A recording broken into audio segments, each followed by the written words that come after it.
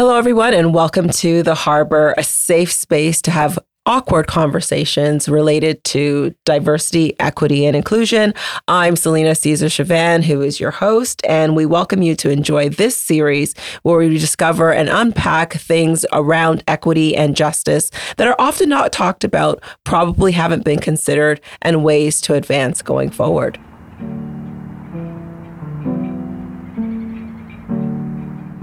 We are rolling, and this is the first podcast that we're doing for Queen's Health Sciences.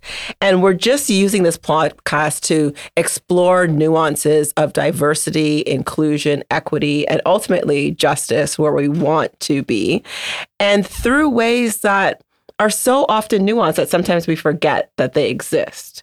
You know, we're talking about diversity in a way that allows people to explore it a little bit deeper, understanding culture and how that impacts inclusivity, understanding how we get to equity and what power and privilege looks like, and ultimately, how do we remove barriers and have allies and co-conspirators to eventually get to a point where we're talking about the ultimate goal, which is justice. And so today, we are going to be talking about holidays and celebrations and their impacts, not just on how people belong in spaces, but how people feel in terms of their mental health and their well-being. And oftentimes, we don't even think about that. We take it for granted that we have certain holidays that we explore every year. And we really want to unpack that a little bit in this conversation. So today, I should introduce myself. My name is Selena Caesar-Chavannes, and I'm hosting today's podcast. I'm a senior advisor here at Queen's in the EDI office, or the Equity, Diversity, Inclusion office. And I'm here today with Dean Philpott, who is the Dean of Queen's Health Sciences, has been so since 2020, which is an infamous year. A lot of things have happened. Came here with a mandate to change the culture of Queen's and eventually put out this wonderful strategic plan called Radical Collaboration, which I'm hoping we could touch on in this podcast. And we're also here with Suffia Malik, who is a third year, just finished second year medical student. Congratulations on finishing your second year. I mean, that must be really awesome. But a third year student. So we have leadership faculty as well as the undergraduate medical education learner perspective and myself. So let's just kick this off. We talked a little bit, I introduced by talking about the fact that holidays and celebrations are often sort of just, we take for granted. I'm going to turn it over to Dean Philpott and just say, like, what holidays and traditions have traditionally been observed at Queen's?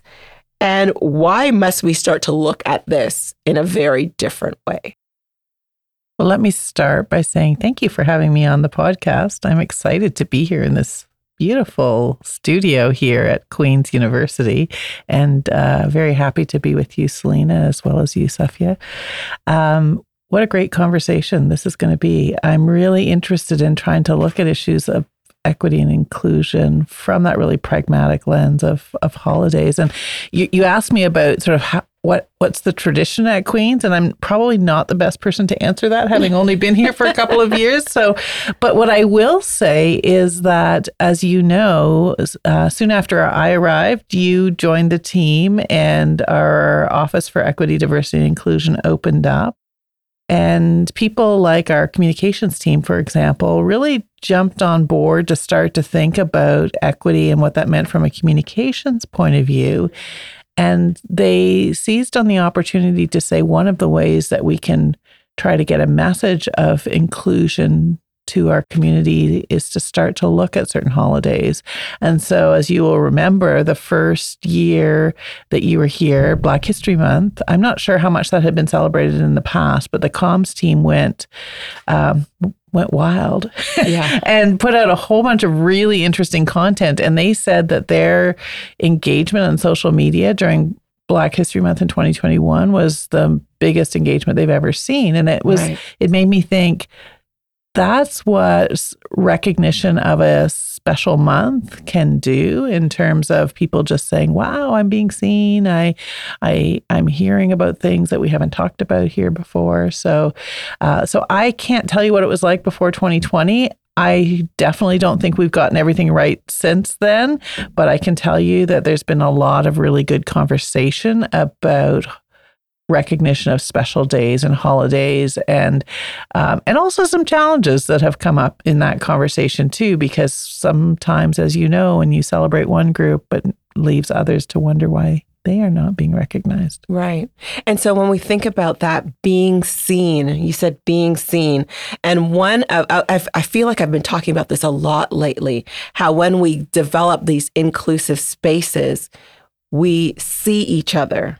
We allow for that empathy to start to exist. So same question to you, Suffia. When we think about holidays that have been traditionally been observed by Queens, why do we need to celebrate different ones? And why is this conversation, as nuanced and pragmatic, as you said, as it is, so important to allow people to just be seen? Mm-hmm. I want to start by saying the same thing. Thank you so much for having me on this podcast today. It's very exciting for me. And it's so lovely to be able to chat with both of you. I look up to both of you so much. So thank you so much for having me. In terms of your question, holidays are really significant to people because they form such strong aspects of their identity and what they look forward to every year.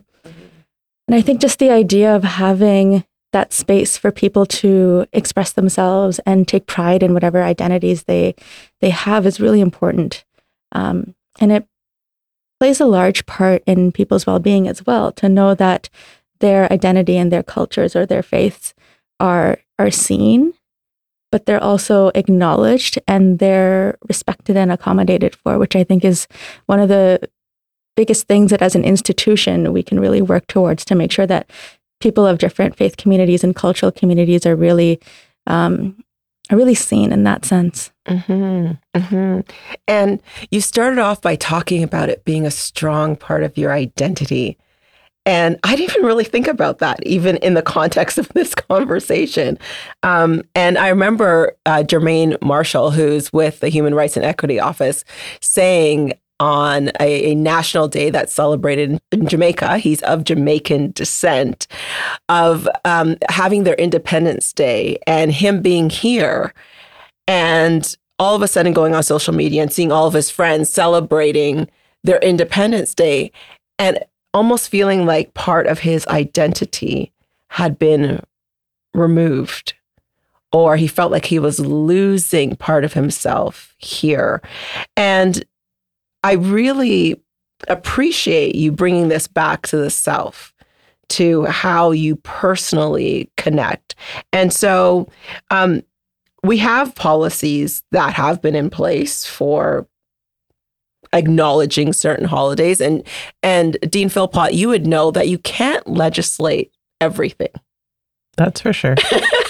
And probably shouldn't either. And you probably shouldn't. So what role would Queen's Health Sciences have if we decided to do things differently? So conversations about holidays is one thing, but you've taken on radical collaboration, which is deciding to be intentional about doing things differently, radically, changing who we engage as the unusual suspects. So holidays and celebrations as part of the conversation. How do we start to understand our role as academia, as private organizations? If this podcast goes to others, what is their role in sort of pushing the status quo and changing that status quo as leaders in our community? In the event that we can't legislate it, what is our role in making those changes happen?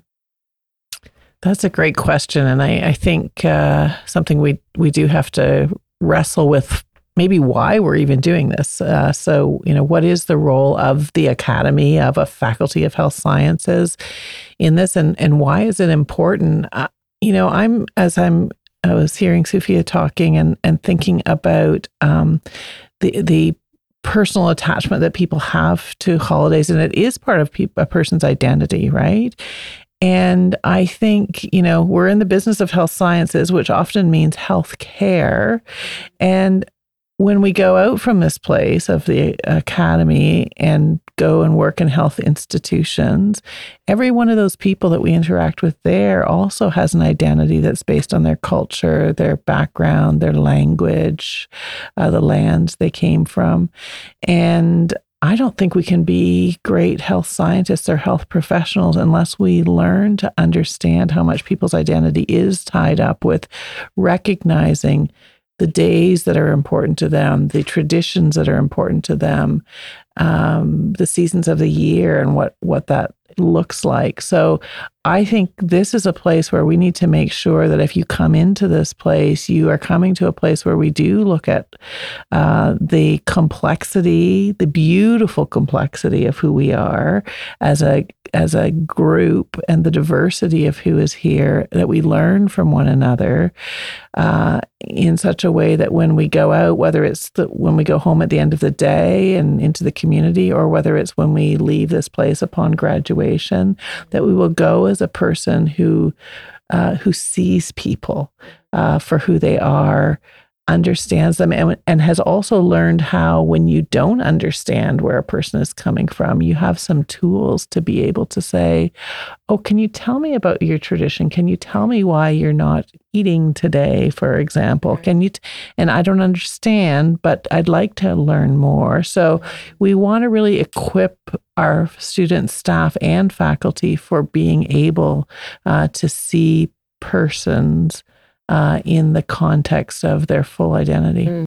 And that's often very difficult, to put yourself in that vulnerable position to say, I don't know. I want to understand. I want to ask, because everybody wants to be politically correct, right? So for me to ask, how do I ask? Do I ask directly? Do I do my homework first? If my homework was wrong, how do I know? And so then we stay in a position where we don't ask, and therefore changes don't happen. And so I'm sure, Suffia, as a student, as someone who is going through this process, going through, especially in the context of Queens, which demographics are very different from the rest of even Ontario, what role does student leadership, you being here, what role does student leadership have in changing institutions? And I'll just say that when we think about some of the graduating class of this year who have worked on getting what's it called? Visual DX, the tool Visual DX, taking these projects on and changing the way that this institution looks at dermatology. It's amazing. So what role do you think students have in elevating these kinds of discussions to an institutional level? That is an excellent question. And I just want to give a shout out to the class of 2022. Congratulations, you guys. We miss you so much. And honestly, also shout out to all the advocacy that they've done and the advocacy that the years above them have done, and really helped the classes after them really carry on their torches and live more openly as they are. And it's very, very exciting to see the work that their subsequent years have been doing. So the role of student advocacy is incredibly important within this entire role, because it's the students who kind of make up the grassroots when it comes to an institution. And a little bit biased from the grassroots perspective, but I really think that that's where change often starts, because that's where the issues are often identified from people speaking up and sharing their voices. I'd like to tell a little bit of a story of student advocacy when it comes to this topic of holidays and celebrations. It's something that a group of myself and a couple of other students from the class of 2024 were involved in this past Ramadan. So Ramadan is a period of year where students were typically fasting from just before sunrise to sunset. And the month culminates with a celebration called Eid al-Fitr. And it's one of the biggest celebrations within the Muslim lunar calendar. It's really important from a community perspective, from a spiritual perspective. It's a beautiful, beautiful time of year. And this year, unfortunately, we didn't realize, the group of students and I, that the date of Eid al-Fitr fell on the same day as one of our final exams. Oh. And the kind of quirk that comes with following the lunar calendar is that you don't always know these days until much closer on to the actual date. So we found out about 2 weeks before that this was going to happen.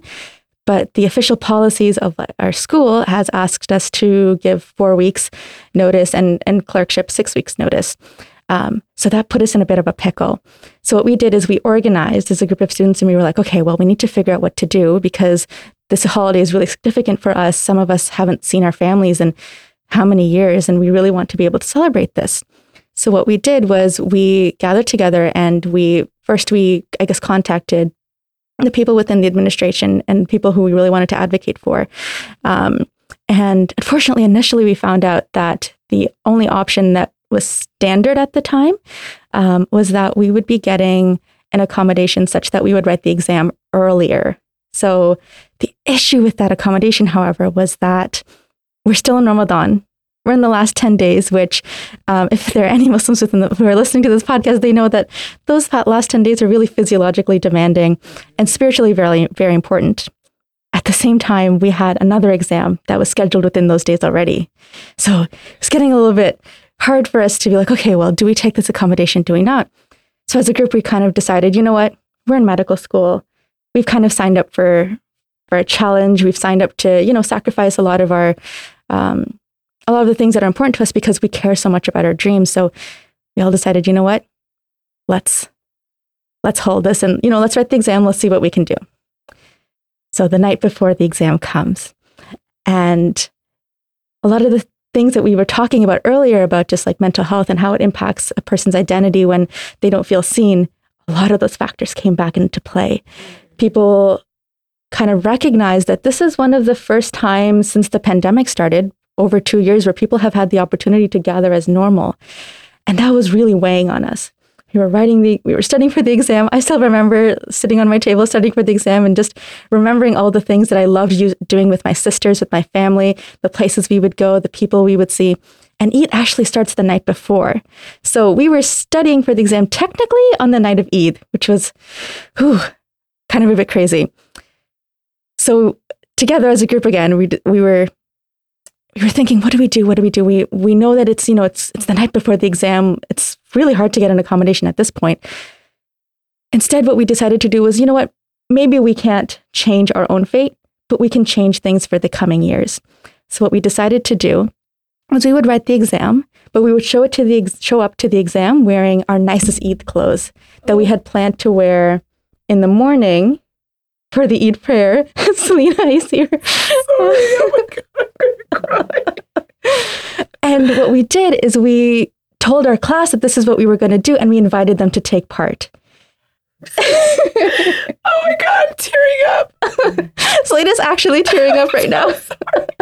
Go ahead. We brought treats after, and we kind of wanted to be a little bit of an exercise in absurd celebration. We kind of knew that it was a little bit ridiculous to be writing an exam in like these big sparkly clothes and kind of a really big day, but we wanted people to know that this was important for us. And we told UGME about this, and they listened. They said, you know what? If you guys need to, you guys can take the exam at a different time.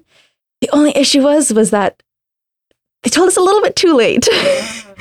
They told us about 2 hours before the exam, which honestly, shout out to them. Thank you so much for listening to our concerns and really hearing us out.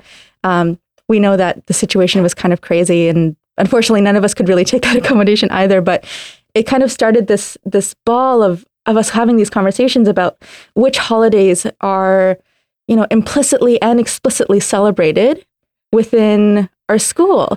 There was a conversation that was going on like, we kind of accommodated for Halloween. We accommodated for Super Bowl. And those things, they're important culturally, but they don't necessarily form really strong parts of people's identities and spiritualities. So we thought, you know what? This is something that we really need to advocate for in the future, and something that we bring forward for the classes after us, especially as our classes become more diverse, as they start reflecting the demographics a little bit more of our patient populations. This is something that's really important to do. What an incredible story of positive advocacy. Wow. I actually am speechless. Do you have photos of that? I just like, I'm picturing like that is a stunning way to say, okay, we'll play by the rules, but this is important to us. And no one is ever going to forget what you did. And I bet no one will ever hesitate in the future to say we have to accommodate. You started that story by talking about students and them being at the grassroots level. And that story really just solidified or gave a perfect example of how advocacy and activism meet in a very positive way. So I often talk about Dr. Carolyn Shields and her definition of transformative leadership, which says that we use our values and beliefs to undergird or firm the foundation of us taking stands that require moral courage, living with tension, and engaging in activism and advocacy. And you took a stand that required courage in that story. You live with tension, because I'm sure walking up to that exam or sitting in that exam in your cultural wear was very awkward. It must have caused some angst. And to engage in advocacy and advocatism. And I'm reminded back to standing in Parliament with my braids and feeling for those first few days, like, oh my God, what am I doing? Why am I in braids? People are going to think I'm crazy. Nobody wears braids here. Come on, Selena, why am I doing this? It's not worth it. Let's not do it. But I couldn't, because I had like 6 hours of braids in my hair, so I couldn't take them out. But it speaks to the fact that we all have a role in some way, shape, or form, and your classmates joined in, those co-conspirators, those allies joined in and said, we're going to do this too. So I don't have a choice but to put the question back over to Dean Philpott to ask, what do you do with this? What do you do with this information? So there's ambiguity around the dates. You can't set it a year in advance. Can these accommodations, we be flexible enough, or anybody listening to this podcast, can you be flexible enough to see this wonderful celebration of culture, identity, spirituality, and make those accommodations even in the flexibility of it all and the rigidity of traditional institutions? Can you be flexible is the question. We have to be flexible. Yes. I mean, that's just, again, thank you so much. What a beautiful story. I mean, I think that was probably very, very hard for you and your classmates. So I don't want to make it sound like it's all positive. Obviously, a lot of angst, as Selena says, and heartache as you went through that, but it will change this place. And, you know, we have so much work to do in society writ large, but, you know, thinking specifically around what we do here at Queen's. And as, you know, Selena says, this is a very traditional institution. It was founded based on recognition of specific holidays and not others. But what you've described, I mean, we at the Faculty of Health Sciences and hopefully the broader university community need to be very cognizant of you know, the calendar, and as you say, the Ramadan calendar is unpredictable from year to year, but there's enough of a general sense as to what the dates are going to be that one should be able to plan ahead.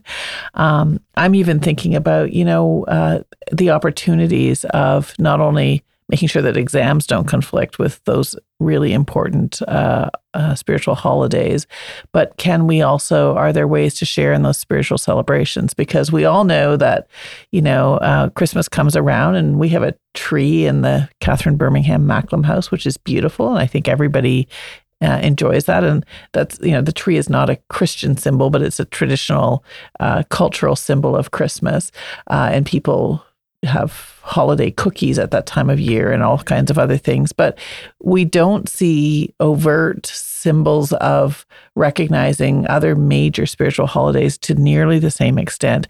I've been to a number of iftar dinners over the year, and I always love them and find them very moving and special, and I always learn something. And I'm just thinking, next year, would it be appropriate for me to host an iftar dinner?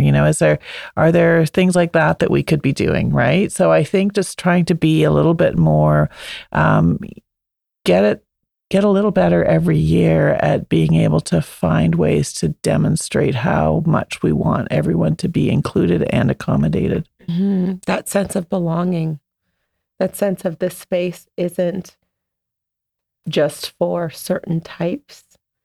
And I think this is the goal of the EDI office, the goal of why you came here and established it as one of the first things that you did before the Dean's action tables, before all of those other things. There was this office to say, we're going to solidify our commitment to not just saying that we are striving for equity, diversity, inclusion, but we want students, learners, faculty, staff to have a sense of belonging here. And as we think about belonging, and I'm going to just stay on your story for a little bit, Suffia, because I can't imagine, or I guess I can imagine a little bit to some extent, the challenge that would have had on yourself if you were here by yourself. You had a community of people around you who you were able to say, let's try to figure this out. Let's try to do this. I want you to go back to those moments. And if we could talk about mental health and well-being, because oftentimes, or most times, there are people that are there by themselves. So what kind of impact does that have on your well-being, your sense of belonging, and your physical, mental, spiritual health and well-being? So I'm incredibly grateful for the people who really stood up with us and advocated for us. And I'm always very grateful, and my heart feels very warmed by those people who they stand up without expecting the accolades or the prestige that comes sometimes with equity work. They really put their own kind of bodies and minds and reputations on the line so that they can support a cause that they know is important to their friends and their loved ones. And that's something that I really, really admire within a lot of my classmates, that they do this and they've done this and they've shown up.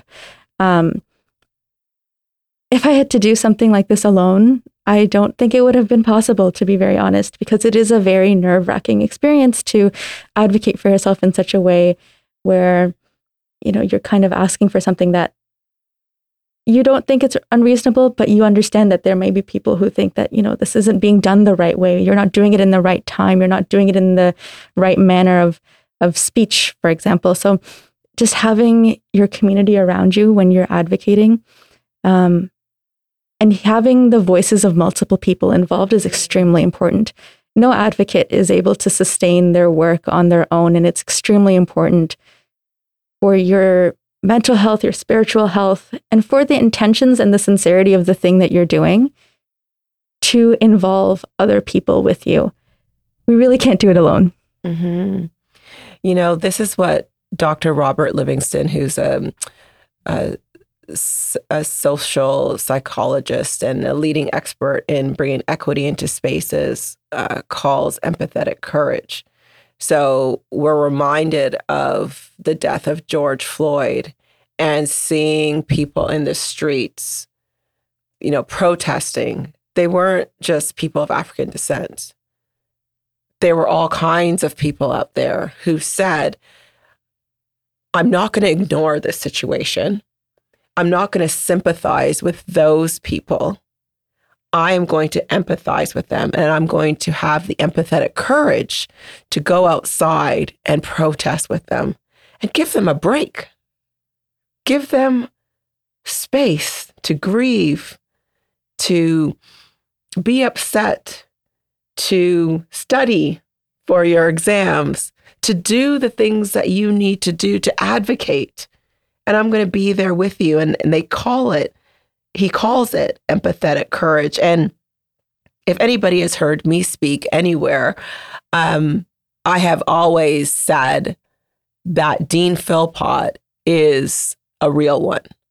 And when I say a real one, I mean that when we talk about allies and co-conspirators, in my life, I don't think I've known anybody to be as real as you, Dean Philpott. And there's a number of reasons why that is, and I won't go into them all right now.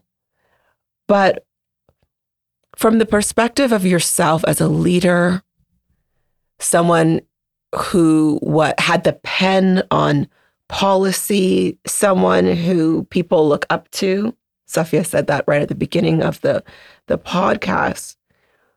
How does critical allyship, how does the capacity to be a co-conspirator for this issue around holidays and celebration and others, what does that mean for you? What does that mean when you hear a story like this and know that there was others around? What does that mean in terms of an institution that is built on tradition? What does that mean?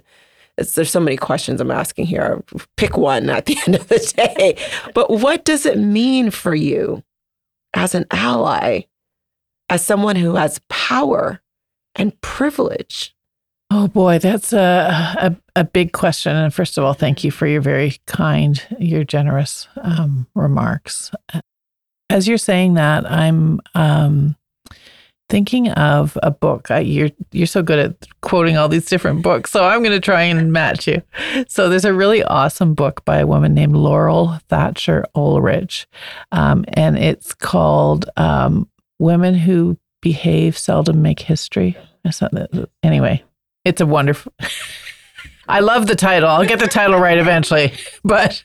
Within the book, she talks about history and history being sort of the story of people kind of shouting back and forth and trying to have their voices heard. But there's a line there where she says, but the voices we most need to hear are seldom audible. And that struck me so deeply, because it made me stop and think, whose voices am I not hearing? And how can I help them to be audible? So, what you described there, Suffia, is that your allies, and I'm not an expert in critical allyship, but I've tried to practice as an ally before I understood what that word meant. I think it is recognizing some of us do have it's easier for us to have our voices heard. And Selena has meanwhile looked up the title of the book, Well-Behaved Women Seldom Make History. That's where that quote comes from. So read the whole book because it's fabulous. Anyway, that title is just, as you know, it's on coffee mugs and things like that everywhere.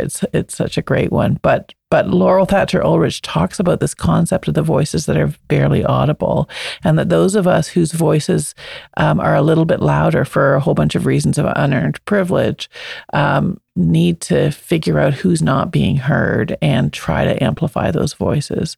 And so that's what your classmates did in a way by joining into that advocacy work that we do.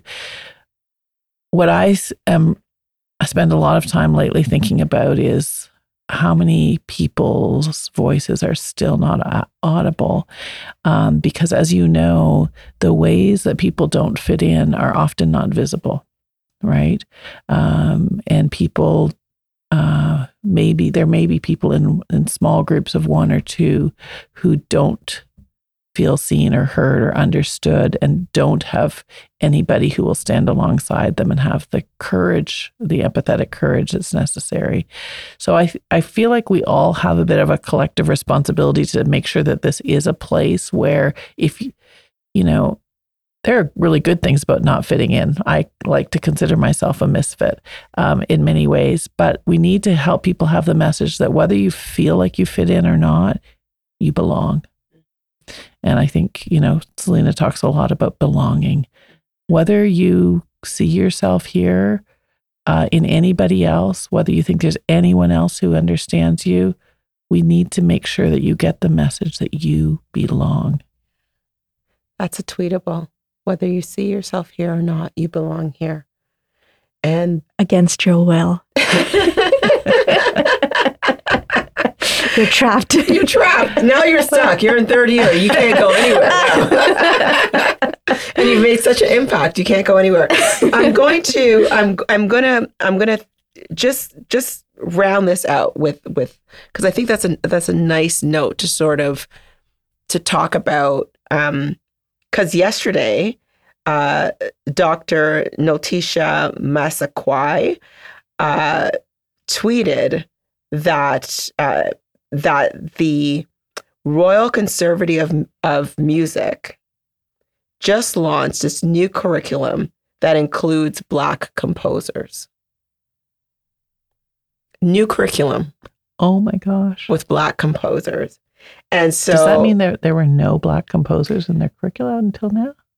Well, we could dig into that deeper. We're not about to put Royal Conservatory on blast. It's probably the reason why I only went up to grade 7 Royal Conservatory with piano. And I said, forget it. I'm not going to do grade 8, which I still regret to this day.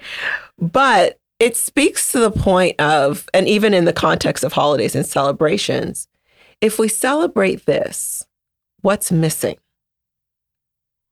If we see that, what's not there? So I remember my son coming home one day and saying, not to continue with this music thing, but he said, I have to do a story or a project on the classics. And I said, the classics. Okay, well, what are you going to study? Beethoven, Mozart. I said, and? I said, you're in Canada. Any throat singers that you want to put in as the classics? And he looks at me like, what? I said, you don't have any classical, indigenous musicians? He's like, no. I said, okay, so next time you do a project on the classics, ask yourself, why are they classic? And ask yourself what policies were in place that made it such that others were not classic. Why are they not there? If you see something that's there and there's a certain demographic, what's not there? And why not? How did the Indian Act? How did residential schools? How did various forms of removing education stop people from being part of the classics? And how does that play out today when we think about Christmas and Easter and these types of holidays that are, in fact, the classics? How do we start to see what is missing? And we have to be intentional about that to then bring a sense of belonging.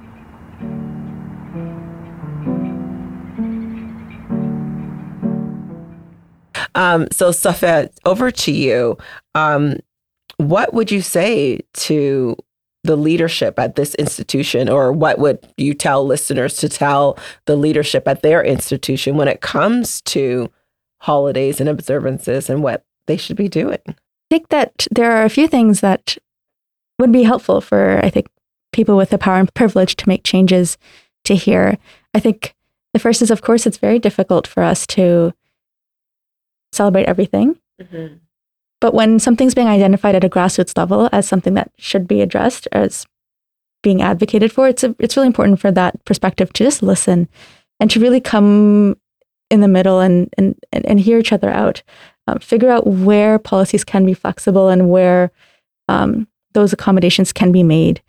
I think another thing just in terms of holidays that I would like to add is that sometimes we create spaces for celebration, but they're not always accessible, unfortunately. So sometimes we might have dates that are overlapping with other sacred dates.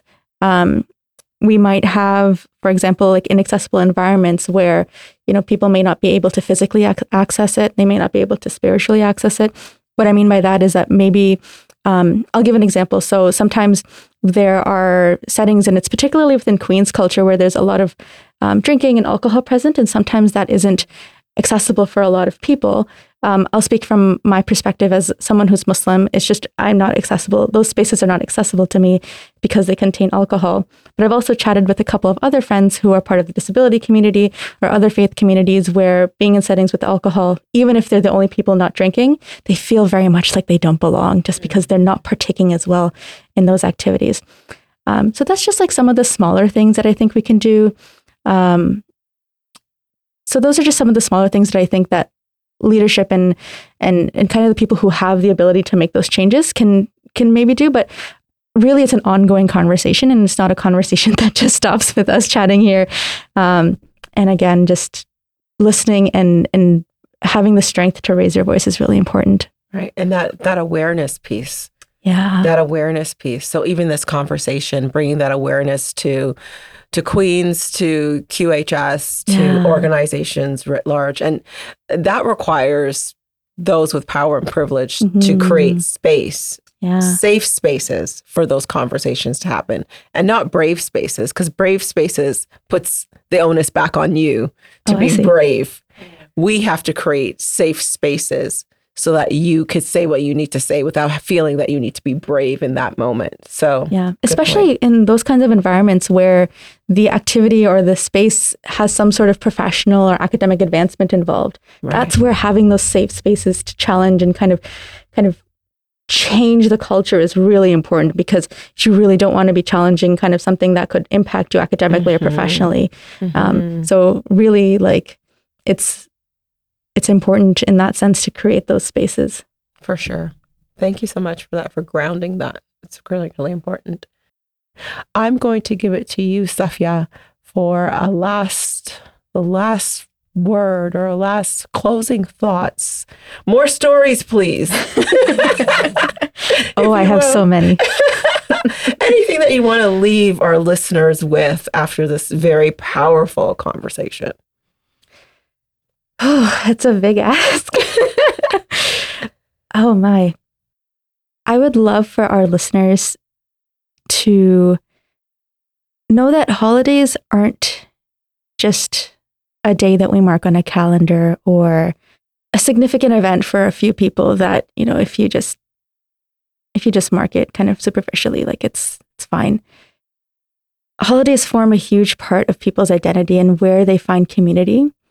And if people are already in a space in which they don't see themselves as belonging, not having access to those days in which the intention is to belong can have a big impact.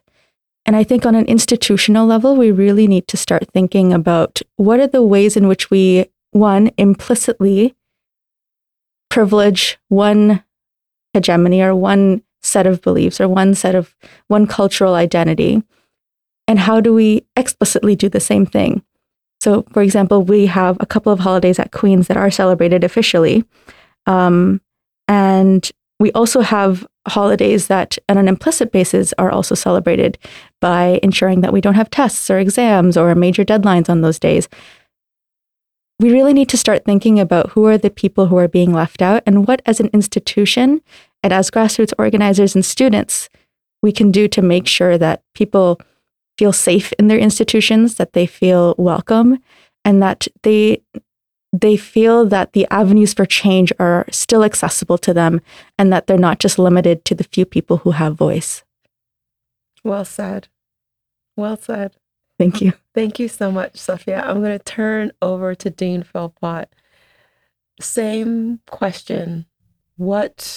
After this very powerful conversation, what words do you want to leave with Queen's Health Sciences, the university, and beyond? That's a hard one to end off with, and it's hard to top what Suffia said in her closing comments, which I think were so powerful. And this conversation has been really helpful. I feel like I still don't totally know what to do. So I think I just want to acknowledge that it's still going to be hard, and we're going to make mistakes. There's so many ways that you can unintentionally exclude people, and that worries me, and I'm not entirely sure what to do about that. And I feel like things like social media make it so much harder because, did I remember to celebrate,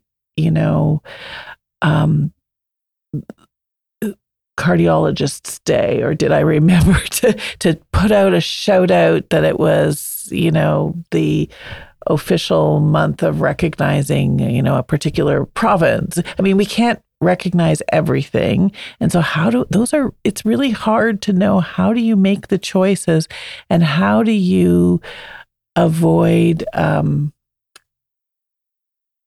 the times that you might really be offensive by missing something. I mean, it's one thing to miss, I often think it's one thing to miss my nieces and nephews' birthdays, but if I miss my own kids' birthdays, that's kind of bad.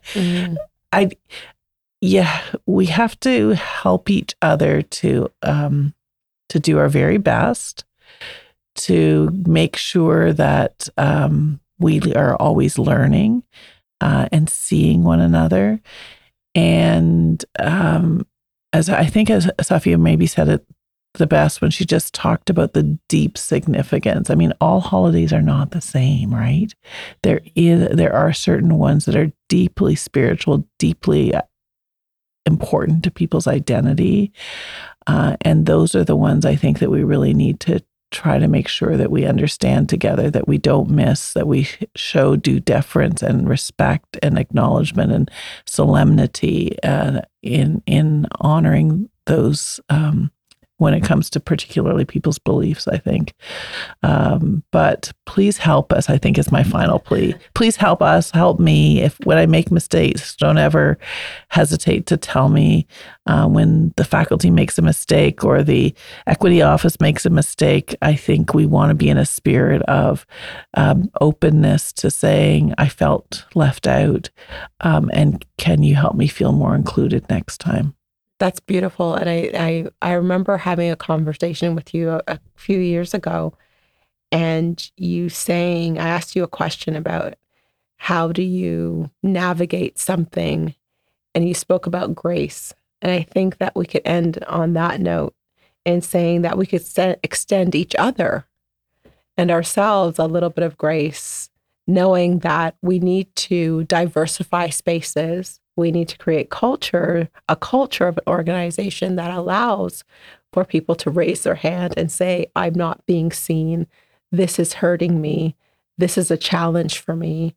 We have to allow those with power and privilege make that shift and create that space so that those barriers to your sense of belonging are removed. And I think with grace on each of those levels, I think with grace at each of those levels, we could get to some sticky, amazing, patched together vision of justice. And that's what we want.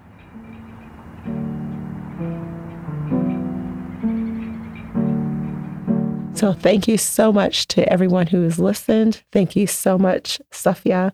Thank you so much, Dean Philpott, for an amazing conversation. And we'll have to do it again very soon. Thank you.